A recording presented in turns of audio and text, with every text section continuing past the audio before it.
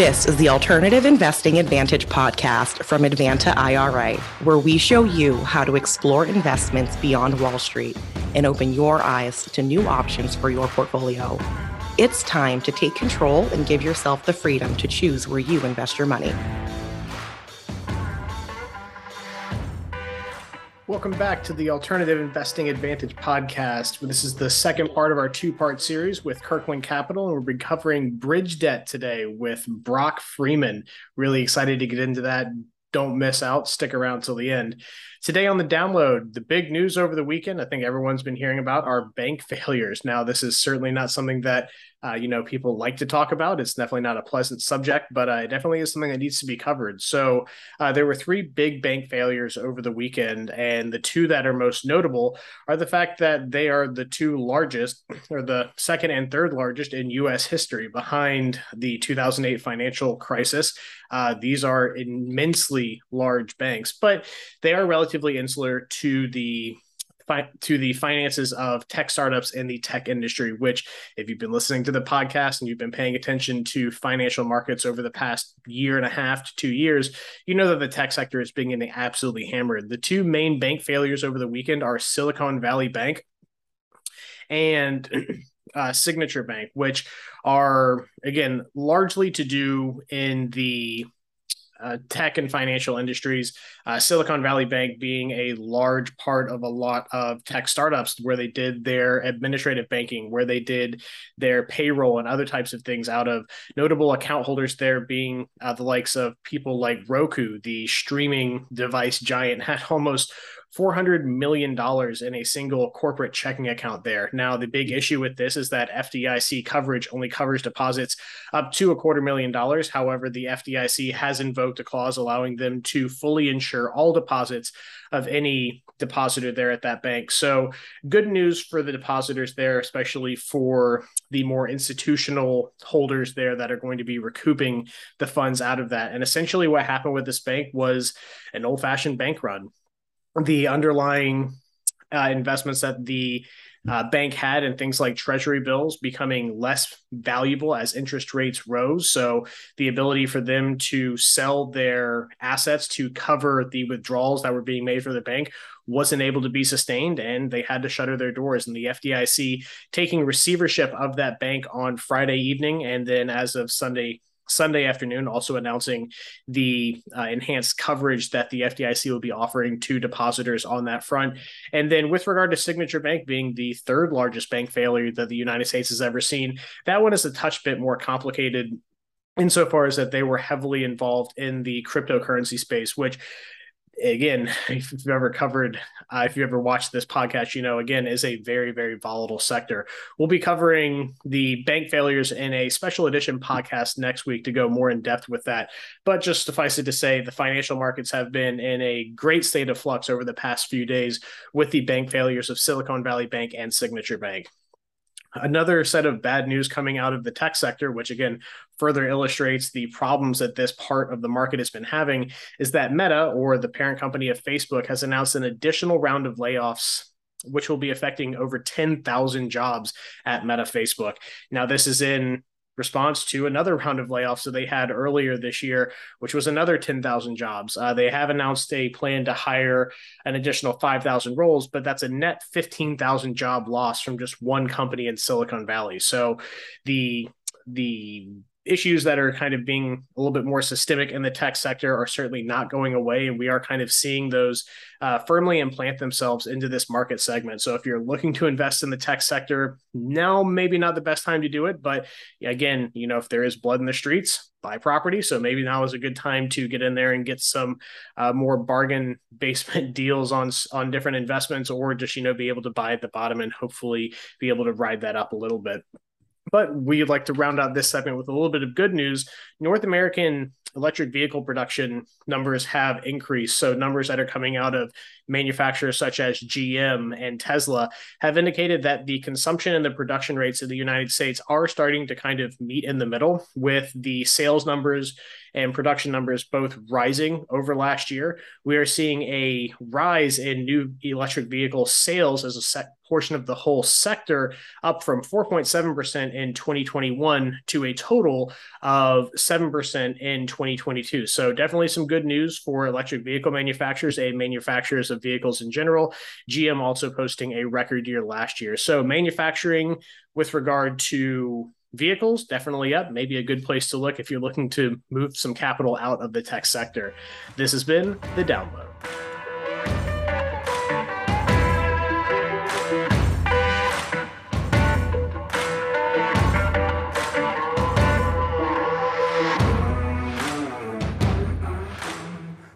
Today on the What Is a shelf offering? A shelf offering is a SEC provision that allows for an equity issuer, such as a corporation or anyone that's going to be selling stock on a stock exchange, to register a new issue of securities without having to sell the entire issue at once. This means that a company potentially is allowed to say they are going to sell, let's say, 1 million shares, but only release 300,000 of them at once. This will help to effectively reduce the amount of shock that a market sees and helping to control wild price fluctuations in a particular issue or stock price, while also allowing them not to have to re-register and refile every time they'd like to issue a new block of stock. Companies can do this over a certain amount of time, and that has to be done at a maximum of 3 years. This is a shelf offering, and this has been the What Is.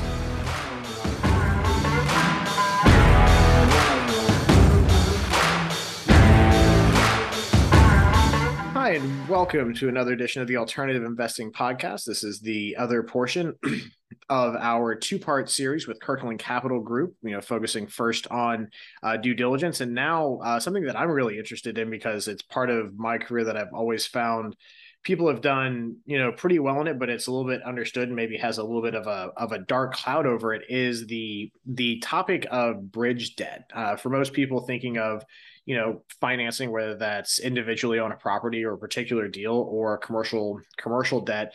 Most people think, hey, like we have one block of debt and that's what we look like. But more often than not, when it comes to any type of investment, there's unforeseen things. There's need for additional capital. There's need for additional debt, which doesn't have to be a bad thing per se, but understanding where it's used, how to understand someone that is not overreaching their leverage capacity, and also how to make money with this stuff. Because from looking at an investment side of saying, okay, well, my investment is taking on bridge debt, but more to the point of saying, hey, let's invest in actually doing this bridge debt. And obviously how that can be applied, to people that aren't overutilizing debt, I think is a really powerful tool, because there's a lot of money to be made in this particular sector. But with that said, there's always, with any type of new thing or more niche markets, there's a lot to look at that maybe isn't as well understood by a lot of people, which goes into why we're doing this as a two-parter, with due diligence being a very core focus of any type of investment, but especially when looking at something that isn't looked at by a lot of people as a viable investment opportunity. So I'm really happy to have Brock Freeman with Kirkland Capital Group on today to talk about some of the joys and risks of real estate bridge debt, and what that is, what it looks like from an investment standpoint, what kind of returns people are seeing on this. So again, Brock, thank you very much for being on with us. Tell us a little bit about yourself, how you kind of came to be in your current position here with Kirkland Capital Group, and we'll go from there. Sure. Let me start out by saying thanks for hosting me. And this is just kind of my real estate debt. It's been a lot of my career. So it's excited that people are really turning and starting to see this as a great investment vehicle, which I think it is. I mean, I'm personally invested a lot of my net worth in this as well. So kind of putting my money where my mouth is. Let me put off about me a little bit here, and let me skip to the next slide, which is kind of a little bit fun, because as things get a little volatile out there with investment, this came up the other day, and I thought this was pretty good, that investors are turning towards commercial real estate debt to counter near-term uncertainty. So that you're seeing a lot of this in the marketplace, where instead of they're pulling out of public markets, they're pulling a little bit away from equity, or being a little more careful there. But you got to put your money somewhere, particularly in this high inflationary period that we have. So bridge debt or real estate debt is a great place to consider, of course, and we'll dig in to see whether that meets your needs or not as an investor. A little bit about me is I came from a long history of underwriting and auditing loans for multiple different lenders. I have a tech background as well. I know that seems kind of like, wait a second, which one is it? But actually, what I did was build lending systems later on after being an underwriter for some different companies. In fact, this is going to date me a little bit, but I actually built the first web-based end-to-end loan underwriting system back in the mid '90s for a mortgage bank at the time. Again, a non-bank lender. So, in my background is finance, but I've taken a turn, in doing a lot of tech and process stuff as well. So that's a little bit about me, and my background. So, uh, moving on, let's kind of dig in what we're going to talk about today, and what I want to queue up. So, I think it's always fun to start out with what's the good stuff. So let's do that. Let's talk about the joys of it, um, and where it can help, I think it's a great investment on that side of things. I think there's some tax considerations we need to have as well. But then afterwards, let's give you some things to look at and consider as risks, because there's a lot of different investments opportunities out there in the debt space, and they're not all the same. So let's kind of walk through those. How do you determine what are some things to look at with that? Does that sound like a good plan, Alex? Fantastic. Let's dig into it. All right, let's dig in. So let's talk about the joys next. Uh, so one of the first things I want to talk about is, in general, debt is lower on the capital stack. Now, depending on where you're familiar with, I know that in some other things like VC, they talk about, oh, well, no, debt's the highest on the capital stack. Therefore, but in the real estate world, we're either upside down or right side up, depending on where you originally came from. But in real estate, we generally talk about debt as lower on the capital stack. That means it's situated, it's foundational. You think of a building going up, that type of thing. So you might have anywhere from 65 or lower up to maybe 80%, on first lien debt. But the nice thing about debt here is that, you've got someone else now taking that more risky top equity percentage. And of course, in here, if you're considering where I want to be for safety wise, where if things are volatile, of course, the price or the value of that asset may change. But the reality is, from a debt perspective, a lot of times you're more insulated from that range of uncertainty, which is a nice place to be, particularly when we're in a more volatile period of time. So, and then preferred equity, or sometimes they call it mezzanine debt, seconds. These are, of course, always going to be a little riskier. When we talk about what bridge debt is, let me talk about that for a second. So, bridge debt typically is not necessarily where it is in the capital stack on the debt side. It's more of when it is. So, when I talk about when, you're talking about bridge is something that's put in place for a short period of time. Can be anywhere from as low as 1 to 3 months sometimes, up to maybe 3 years on larger deals, where they need a little bit more time. But it's to get you from maybe a purchase where that you're not ready for that long-term, the long-term financing yet, or you're not wanting to get yourself into a prepayment penalty because maybe you're going to do a refinance in a year or two once you've stabilized the property. Or maybe there's a problem with the property. It could be vacancy issues or some deferred maintenance, or maybe you've, for instance, done some things to the property, but you need to get cash out. And sometimes long-term lenders are a little bit more conservative on cash out than bridge lenders. And so you use that bridge to get some cash back out to pay yourself back for the money that you've dumped in the property. And then once that's sort of settled out, and then you can go and do a long-term financing. Yeah, it makes sense. So with regard to that, where do you kind of see, like, maybe let's say, where did you see, let's say, like the last 3 years, or maybe let's go back a couple years. Let's say 2019, 2021. What kind of areas were you seeing people utilize bridge debt then, and then kind of coming into the more current of, let's say, 22 through now? Where is kind of the market shifted on where people are needing to use this in their operations of these different types of players that are needing bridge debt? As I kind of alluded to before, it's anybody who needs speed of execution. So, for instance, a lot of lenders can take three long-term lenders, especially banks, or let's say you go do a Fannie Freddie loan. I mean, or an SBA if you're even looking for an owner-occupied, so to say, purchase. You're talking 3 to 6 months sometimes to close. A distressed seller, or maybe you're get a good deal, they're not going to wait around. So a lot of times your private non-bank lenders are going to be able to move much faster and help take that deal down for that investor. Now, is it going to be more expensive? Absolutely. But the premise here is that they're getting a good deal because maybe it's distressed, or because the seller is in a hurry, they're willing to sell at a lower price, and you've got a buyer who knows that the value's there. They just need to execute quickly. Sure. And again, the other reasons are there's a lot of properties out there, and we see this a lot, in our loan flow, where you've had sort of a mom and pop, or somebody has held on to that property for decades sometimes. And after a while, they're not really doing the maintenance. They haven't done renovations in years.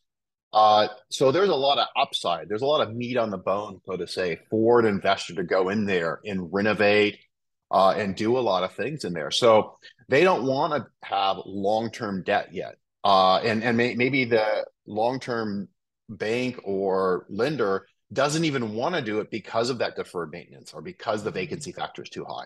That's again where you're going to have a private lender come in and do that bridge debt, and then allow them to exit from that into a long-term a loan once the stuff is done. Awesome. Great. One thing I'll mention on here too is, again, this is where, from an investor standpoint, if you're looking for lower risk, this is why here that you're getting that lower risk, because you're not going to be the first to lose if something goes wrong with that property. And I talk about that a little bit on the next slide here with steady valuation, that if you really are looking at that debt position, it's a great way to take a position on something, get fairly steady returns, but you're not necessarily betting like, oh yeah, I know that property is going to go up a bunch. Like, even if that property just stayed the same, or let's say it lost 10 or 15%, you're still going to be in a great position as a first lien debt holder or investor. Now, caveat, of course, and this is my thing on the bottom there, depending on the debt amount versus the value of the asset. So, and we'll talk about that as we dig into the risks a little bit, but that is something to always watch for, is what is the valuation versus the debt.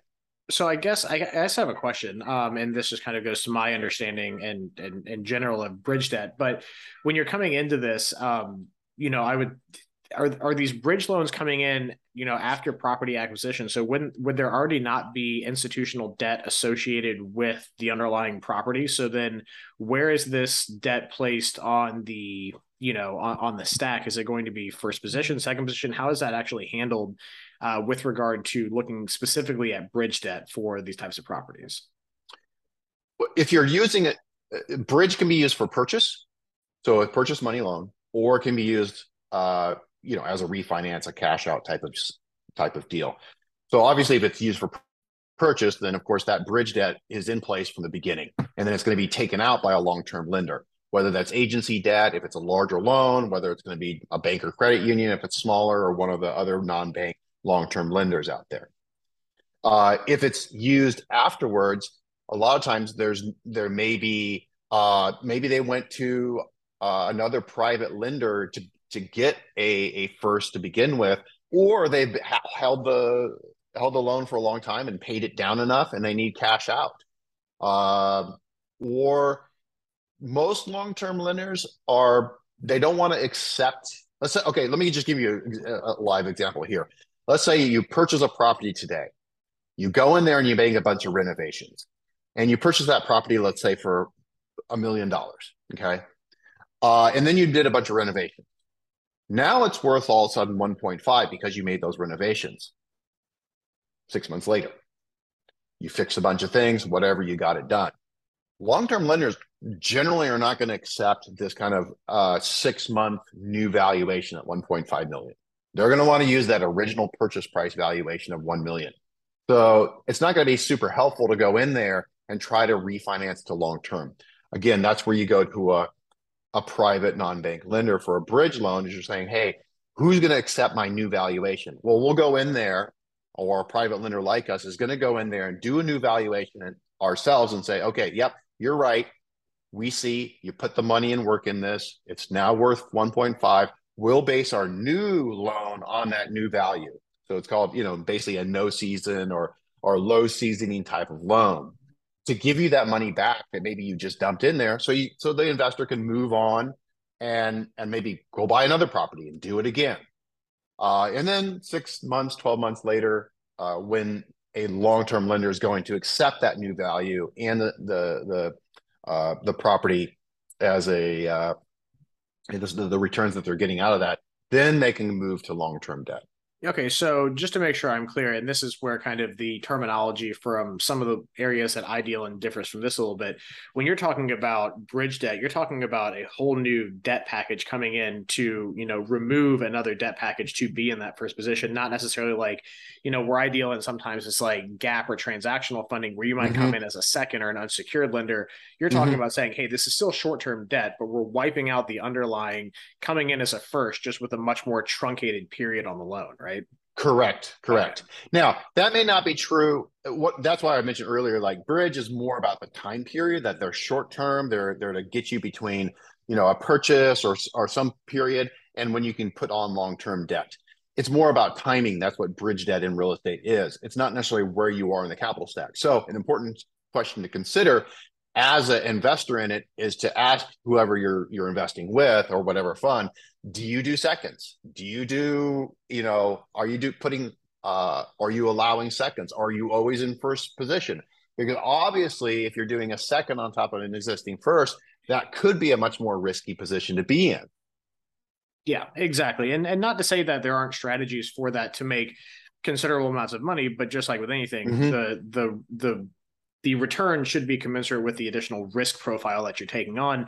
And also, if you're looking for this, varying degrees of risk in this, do you want to take on that additional risk? Is the juice worth the squeeze for you as the investor in that?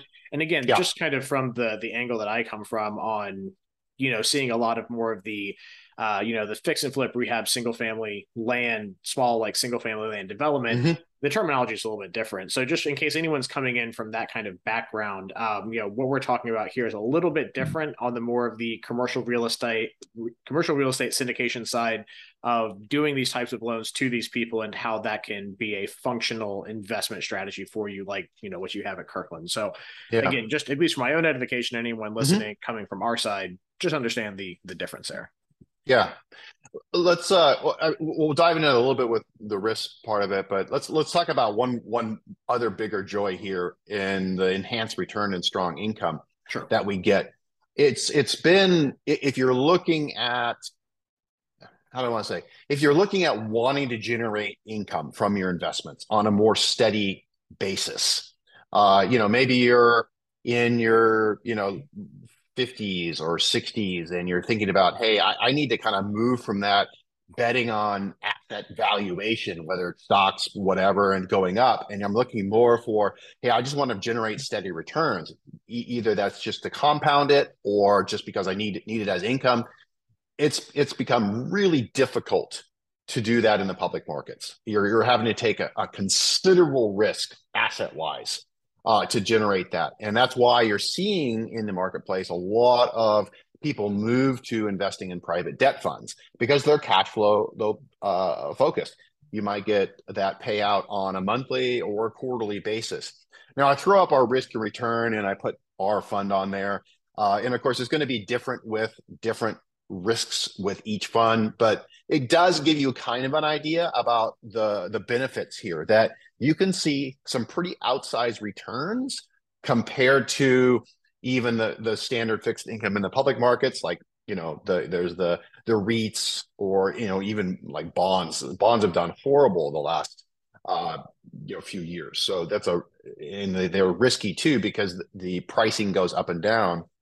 I don't have time to go into all that, but basically, this is one reason why we're seeing a lot of investors turn to these private debt funds, is because of the great return risk profile you can get.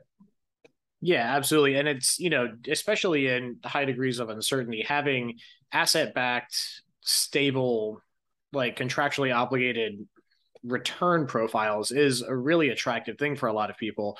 Now, granted, you can say debt and then, you make the correlation to bonds, but, until, Jerome over at the Fed started, going hammer with the rate increases, you don't really start seeing that bond yield start to change at all, especially with the last few years, it's just been getting crushed. So having something backed by more tangible than just the good faith, something backed by tangible assets rather than the good faith of the government is really attractive to a lot of people, and something that we've seen a lot of over the past 20 years at Advanta is a consistent turn. And it's, been indicative of the growth of our business, of people finding more value in this, and, looking at that, even through, going through the 6, 7, 8 crash era, still seeing the value of real estate backed or tangible backed assets when it comes to investing, and especially on the debt side.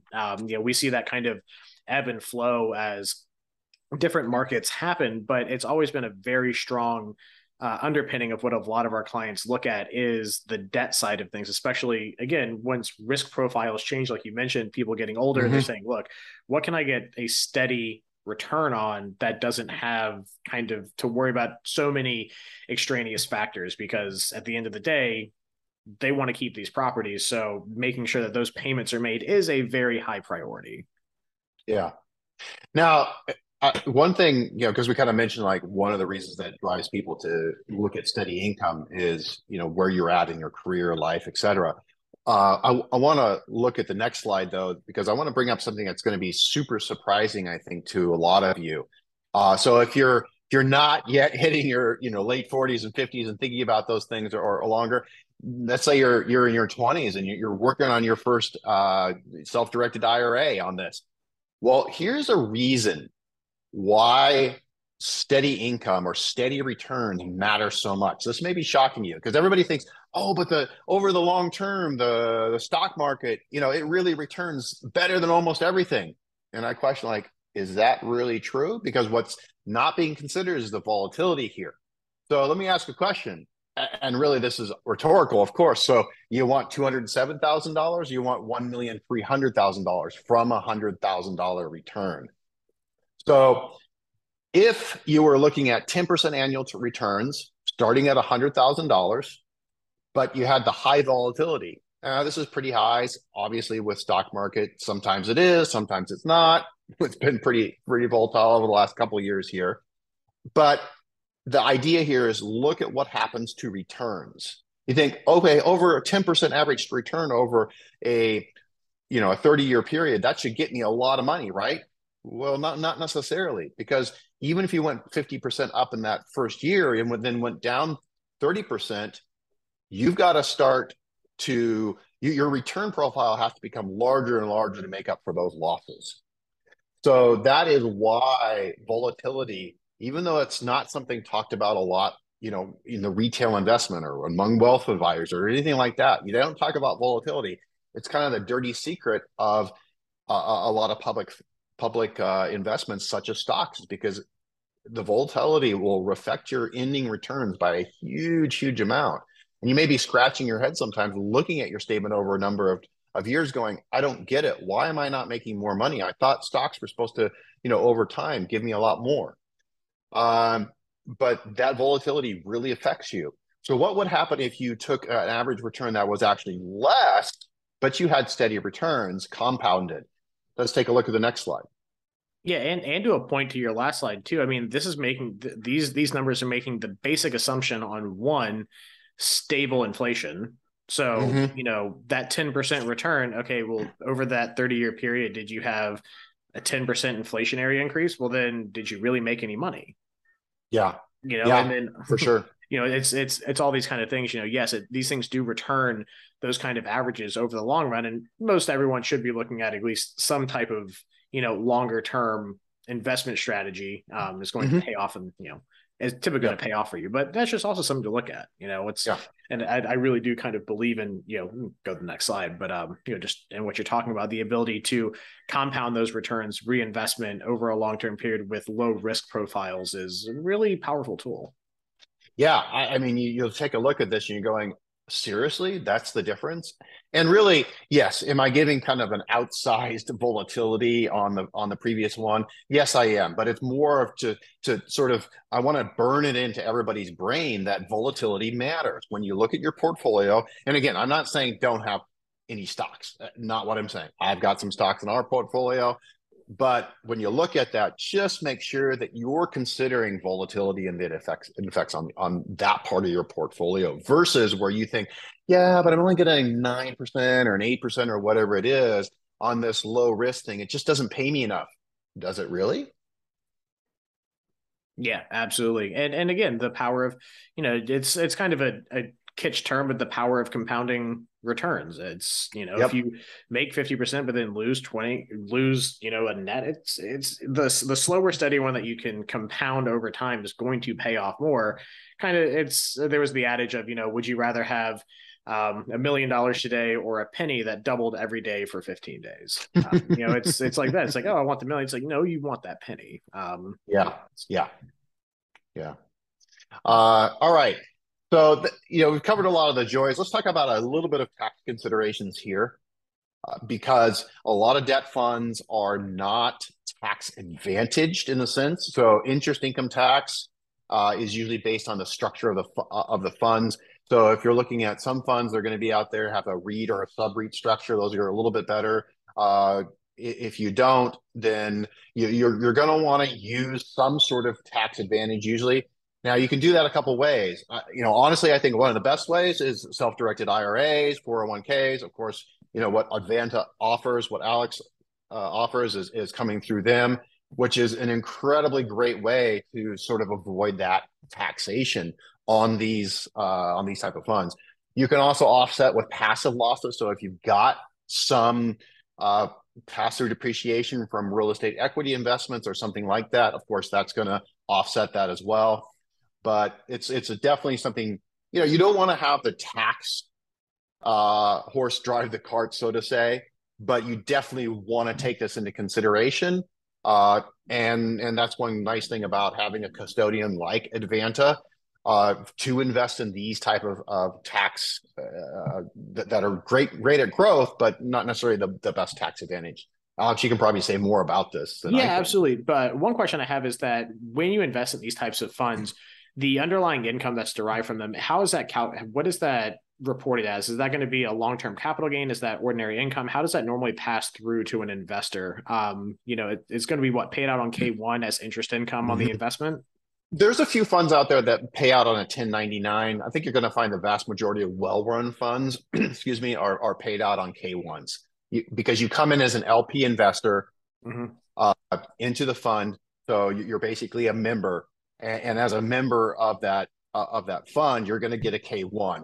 And that K1 is going to show interest income, which is taxed at your normal income tax rates. If you're not, of course, in an IRA. Yeah, exactly. Just because I know that you're in you can only offset $3,000 per year of ordinary income with investment losses. I think so. You'd have to claim that from other type of asset depreciation losses. Again, I always have to disclaim I'm not a tax advisor. I'm just a nerd for taxes. So trust but verify, check with that kind of stuff. So but definitely see your CPA on this kind of thing. I would say see a good CPA. Don't go to H&R Block and Walmart. Go to someone that's been doing it for a while. I had a fantastic podcast with a guy, Micah Frame out of Tennessee, who specializes in cryptocurrency and taxation. And this was kind of a big topic of the fact that wash sales are not illegal in cryptocurrency investments. So people can generate kind of loss farming in cryptocurrency right now, which I found was interesting. But not to digress too much into that subject, but yeah, doing this kind of stuff through IRAs is really interesting, especially if you're invested strictly in something that is originating debt. One thing that I do like to clear up is that IRAs specifically have kind of a wonky tax issue when you invest into an asset that has underlying commercial debt. So if you're in an equity position and then the fund has taken on debt to acquire assets, they're not originating the debt. You have an issue with what's called UDFI, or unweighted debt finance income tax, which, not to get, I can get really far into the weeds. I talk for hours on this stuff, but suffice it to say, it kind of muddies the water with the great tax advantage nature of doing retirement plan investing. But if you are investing in the debt, the origination, like, your IRA is going out and making the loan, or you're investing in someone that is making those loans, you don't have to worry about that. So you get the security of the underlying real estate, you get those returns, but don't have to worry about that really kind of, bespoke tax that's associated with that. Now, with a 401k, you don't have to worry about it at all, so long as that the acquisition debt is for real estate. Again, whole other kind of topic to get into, but that's a big thing for important for people to understand when they hear debt and they hear IRAs. Sometimes people are like, oh, well, I saw this thing, I don't want to do that. Not necessarily the case. It's having debt associated with the acquisition of something that's the issue for an IRA, not investing in someone that is originating debt that's the issue. Right. That's right. Yeah, and that's where when you, and again, I think once you get to a certain point in life, and you're got, and you have more than just, let's say, a W-2 job. You've got now some investments that are worth $1 million or more. That's really the time you should consider getting a professional, good quality CPA who knows this stuff, can really help you with your taxes. I've seen, especially for me as an underwriter, I look at tax returns all the time for our borrowers, and we really, it's sort of the automatic red flag when we see someone with self-prepared tax returns, because almost always we see someone that's made a mistake. And don't think that using TurboTax is going to help you not do that mistake. It's just not made for those kind of sophisticated tax returns. It's made for, oh, I'm Joe Blow with my W-2 and I've got, a little bit of E-Trade, and that's about it. Once you get beyond that, go get yourself a good tax preparer CPA. That's just my best advice. Yeah, an ounce of prevention is worth it. An ounce of prevention is a big pound of cure in that one. Yeah. And they're probably going to save you more money than they're going to cost you, honestly, with tax, with helping you get better on your taxes and tax advantaged. For sure. So we could, honestly, there's enough here that you could have a whole nother deep dive on where to sit, what investment in IRA, 401k versus your non-retirement money. I mean, that we can get totally in the weeds with that, but I don't think we have time today. So, all right, let's now kind of dive into the risks of looking at debt funds, because there's certainly some risks, and almost every investment, unless you're talking about investing in a CD at your local bank. So there's going to be some risks. So let's take a look at what those are. So first of all, let me just I'm going to sort of go over a few things here that are more debt focused, but the reality here is that there's way too much to cover due diligence, and we have a separate webinar that actually done by my partner and also the chief investment officer for Kirkland Capital, Chris Carsley, who does a much deeper dive into due diligence, and that's you would help yourself by going and listening to that and watching that as well. But I'm going to touch on a few debt focused ones. So to touch on a few, and again, this is not an exhaustive list here, but these are some questions you want to ask before investing in a debt fund. Are they on the administrative side? Are they administered by a third-party administrator? Or no, I'm doing all my own stuff. Kind of going back to getting your own CPA sometimes. You shouldn't be having people that are doing all their own stuff. It's just too easy to make mistakes. You got nobody looking over their shoulder. So you want to see that they have a third-party administrator who's accepted in the industry. On the audit side, is their debt fund audited? And you can ask. People do ask us sometimes to see, hey, can we see your audited returns or your audited financial statements? Absolutely, we'll send it to you. That's the whole reason we do that. Is we want people to feel confident that we've got not only a third-party administrator, but is the firm or is the investment fund audited? Is there dual controls on money? Can someone just go in there and go, hey, I'm gonna, send $1 million to my Cayman account and take off? Well, if you got dual controls where two people have to authorize things, you got a lot less chance for anything to go wrong there. Legal, make sure, I know they're boring. They can run anywhere from 60 to 80, 100 pages for a PPM, that private placement memorandum. But I beg you, read those. That has all the fees in there. That has all the risks in there.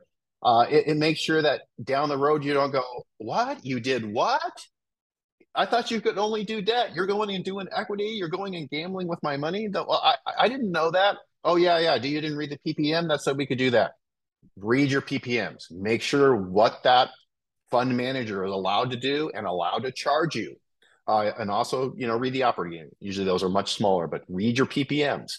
And then the really some of the things you're looking at in the fees and expenses or in that PPM is what they and you as the investor being rewarded for additional risk. I've looked at a lot of PPMs in this business in the debt side.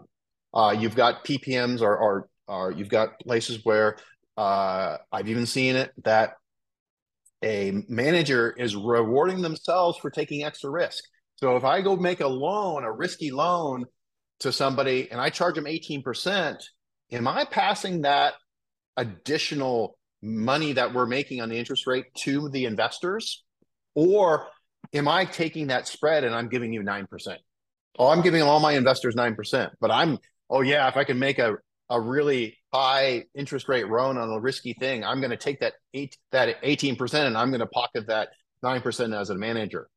Well, basically, you're now rewarding the fund manager for the risk that you took. Well, I'm not quite sure that's fair. I'm not saying there's anything illegal or wrong with it, because there's not. But unfortunately, that's one reason you need to read the PPMs. Look and see, is your manager aligned with you as an investor on the risk side? Yeah, absolutely. And there's even and it's things that it kind of gets to that kind of micro level, but even things, one thing to look at is that, what does the return structure look like? Is it return on capital or is it return of capital? Because you can get washed out of an investment and lose an entire great tax benefit if you're getting returns of capital instead of return on your capital and the underlying equity and the investment. Not to say that, again, there aren't places for that, but just understand, like, small words of and on can have a huge impact. And especially with markets getting tight, good people are going to do good business, but it also opens up for questionable people to start making bad decisions. So reading these things, and I'd encourage people, even if, these things are not the easiest thing to get through. I've had to read through a lot of them, and even still, I'm like, kind of like, what is going on here? Pay an attorney for an hour of their time, or maybe pay them a little extra to show you how to read this stuff. Again, the ounce of prevention being worth a lot of cure in this scenario. There are people out there that can help you with these things. I wouldn't maybe necessarily go to your investment provider to ask them how to read their PPM because, they're going to highlight a lot of stuff, but, go to a qualified third party. Again, going back to having a good CPA, having good counsel around you that can help navigate these things that are, again, alternatives, not mainstream. It's going to really help you out in the long run. Yeah. So that was the operational bit, some of the highlights of risk there. Let's look next at sort of the investment side. So, are these pooled or individual loans? There's debt providers out there that basically sell you a piece of an individual loan, particularly when they get large. Nothing wrong with that. It's just a different risk profile, because that means that you're making an investment in one loan. Or is it a pooled fund where your money is distributed across all the loans in the portfolio? So, that's to ask you about diversification. And actually a lot of these are you can consider whether they're diversified or not, but geography, is it just concentrated in one state? Oh, this is a California. I'm only picking on California because there's a lot of California debt funds out there that's only focused in California. Well, okay. Then you need to consider, do I want to be concentrated in California? What are the legal or even political risks of that? Right now, we just saw one of the courts in California come down and say, "Oh, hey, if you go and go into default on a loan, or you didn't pay on time, you're only allowed to charge default interest on the actual payment that's late, not on the entire amount." Oh, wow. You just gave permission to everybody just to basically ignore payment. I mean, all you did was make it really difficult to uh, cause someone to decide that, hey, I better pay this because it's going to get too painful, a debtor. So, I mean, there's some craziness going on out there. Pay attention to it. Being spread probably among multiple geographies it could be a much better thing because then you're not stuck if one thing goes wrong in a particular geography or state. Asset types. So, are you concentrating in one? Office used to be the darling of Class A debt funds. And even on and right now we're seeing a lot of doom and gloom headlines, I'd say right now. Oh, CRE is crashing. And then you start to read the article and realize, oh, they're only talking about office. So what's wrong with office? That could be another whole conversation. I think a lot of it right now with all the remote work and everything, we're not done seeing bloodletting in that. Or are you hotel or are you multifamily? I mean, there's a lot of different asset types. Each have their strengths and weaknesses over time or at a particular time in the economy or at a particular time in where we are in the economic cycle. Single family, that's fix and flip. That's a whole different asset type as well, with its own issues and pros and cons, so to say. Another thing to look at and a question to ask or looking at PPM is the manager using leverage to boost returns. So, you wonder like, okay, how is this manager or how is this debt fund returning, let's say 13 or 14%, but they're only charging 8% on a loan? Well, they're using leverage. They're for every dollar of money that they lend out to specifically, they're actually borrowing money from a third party source, a bank or someone providing that line of credit in order to boost that. Now, there's nothing wrong with that. Okay. It's not a right or wrong here. It's about where you are in the risk. Leverage can move both ways. It can be great in boosting returns, but if something goes wrong, that can crash you real fast if you have high leverage on that debt fund. Yeah, I never even would have noticed. I don't think I've ever really run into kind of the debt booster issue, at least nothing that I've ever read through. Is that something a little bit more nuanced or new, or is it like a really specific use case? Like, when would you ever really see that? Actually, it's very, very common. If you go start reading the PPMs of most debt funds, particularly a lot of the fix and flip ones, they are using massive amounts of leverage, sometimes one to one. So if let's say they've got a debt fund of $50 million, they're going and borrowing another 50 million. The challenge here is that when things go south on a loan, Yeah. you could be left with nothing because they have to, by covenants, pay that debt provider the leverage provider first before any of their investors. Yeah, absolutely. That's just probably due to the fact that, most of the stuff that I read through is it's more like fintech, commercial, like acquisition, real estate, stuff like that. I can't really think of the last time I've read a debt fund. I mean, probably if I come to think about it, I probably only read like one or two. So, yeah, it's really interesting that it's a really specific use case in that market. And just maybe like a quick blurb, like why is it more common in the debt fund space? Well, it's the way that you're able to provide outsized returns to investors. So that's how you can go out, particularly in a low interest rate environment, and offer a 6, 7, 8% and compete in the marketplace, especially when you start talking about larger loans where the competition is really heavy in those. Your $10 million bridge loan. Well, I've got to offer it, maybe previous to this year, you would have had to offer it at maybe 4% or 5% for a bridge.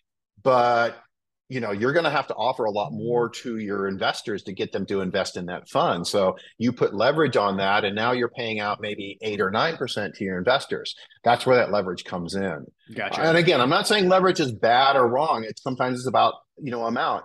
Like even we as a debt fund, we don't have leverage right now. We were considering that we'll probably add a bit, maybe up to 30 to 40%. And more of it's just to be efficient. So if we don't have quite enough money to cover a new loan comes in, this allows us to go grab a little bit of that leverage, make that loan. And so we don't have cash drag on the fund. So, Makes sense. but because we're using a fairly low amount, it's not necessarily something to boost our returns by a huge amount because we're Gotcha. very cognizant for us of being low risk. No, that's interesting. I always feel bad when I don't learn something new when I do these podcasts. So it's always great to not only bring new information to people, but for myself to be better educated. So great. Moving on. Yeah, and one of the last let's move on to asset evaluation. So this is probably one of the most important things. I mean, not that any of the others are important, but we need to really consider how value assets are valued. And really, this is the importance of V and the LTV there. How is that value in the loan to value assessed? Is it as is value? So when someone says, "Oh yeah, we're only at 60% loan to values on these things." Okay, how are you determining that value? Oh, we take the after repair value. Okay, well that's not the same as is current value. After repair value is a guess. It might be an educated guess, but it's basically taking it, and these are used along a lot of fix and flips, a lot of fix and flip debt funds. This is what they use, is they'll say, okay, you're buying a house for $100,000. You're going to put $50,000 into it, and then we think it's going to be worth $250,000. Okay, so your after repair value is $250, but you bought it for $100. What's the as is value? The as is value right now is $100,000, but you're going out and making a $150,000 loan on this place. Well, and then you're saying, oh, well, no, 150,000 divided by 250. I don't know. I can't do math in my head, but I mean, oh yeah, we're only at 60. We're a low LTV on this. Well, are you really? You're basing it on the fact that you're going to go do these repairs, and you hope that 6 months, 9 months down the road, when you go to sell that, the market holds up, and you actually will sell that at 250. Now, just not long ago, a year ago, it was a safe bet, I guess, because you were seeing this rise. House prices were going up like crazy, and so in rising environments of rising house prices, this tends to work really well, because it's, hey, I'm making this bet, and I'm gonna have this future value of 250. I know we're gonna sell it, but the markets turn really, really fast, and all of a sudden now you're left holding debt at 150. Oh, but wait a second, I can't sell it for 250 anymore. I can only sell it for 150. Well, that's where, again, ask how is valuation done? And then the second thing is, who assesses the value. So let's take a look at that. There's a lot of ways to assess value. We've seen, and let's look at the common types of assessment. Next slide, please.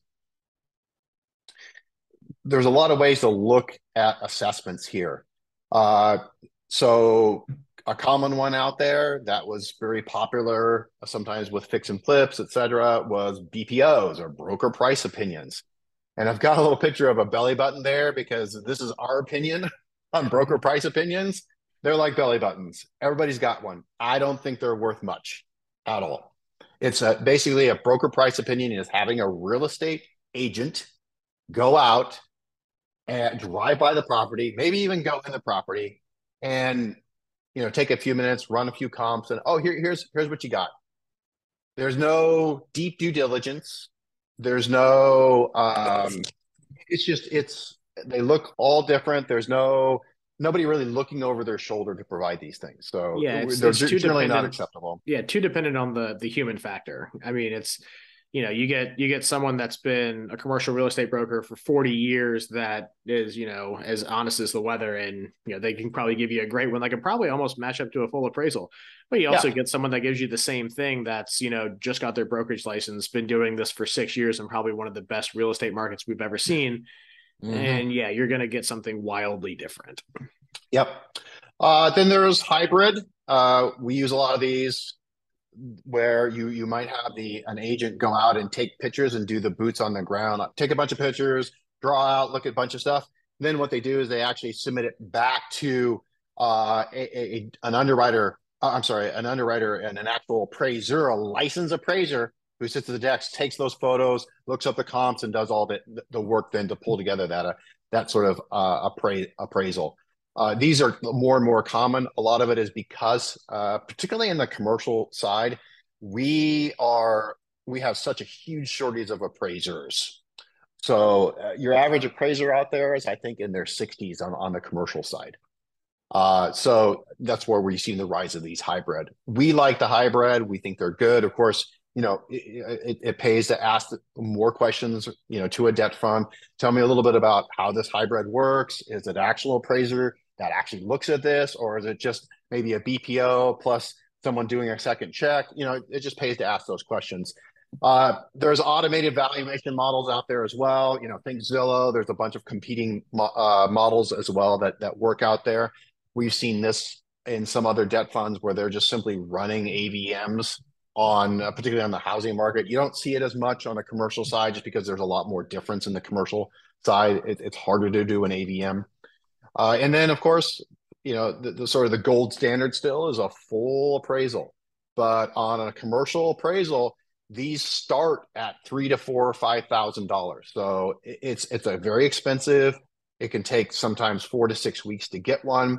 So a lot of debt funds have gone to, hybrid, that kind of thing, in order to try to speed things up when speed of execution is, or especially on the smaller loans, like, asking someone who's doing a $500,000 loan for a mixed use property, in somewhere in the middle of America, asking them to pay $5,000 for a full appraisal. It's a tough nut to swallow. So Yeah.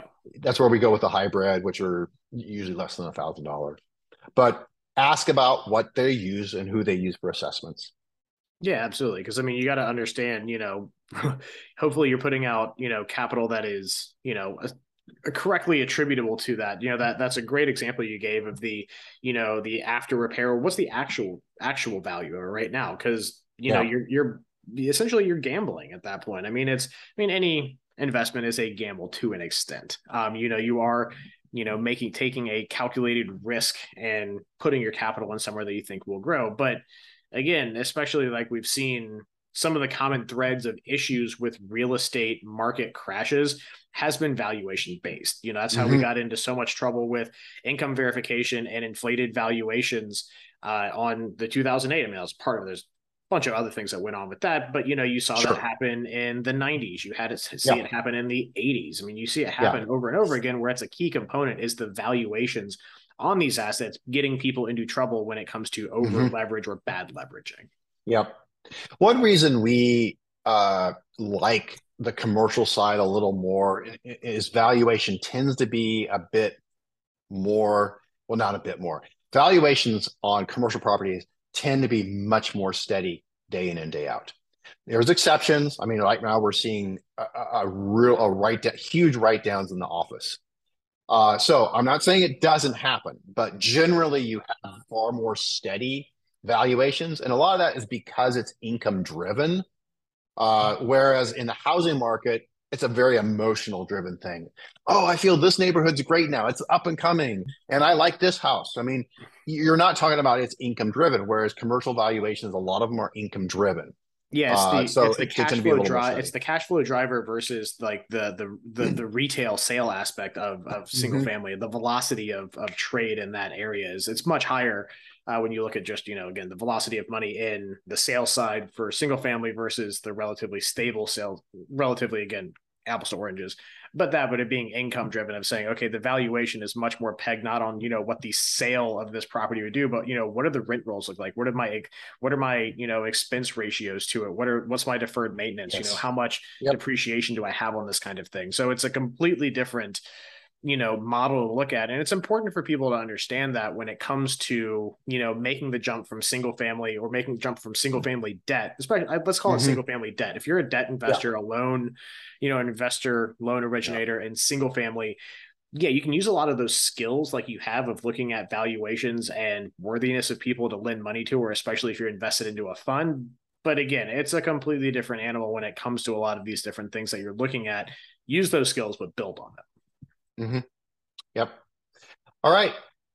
That sort of wraps it up for risks.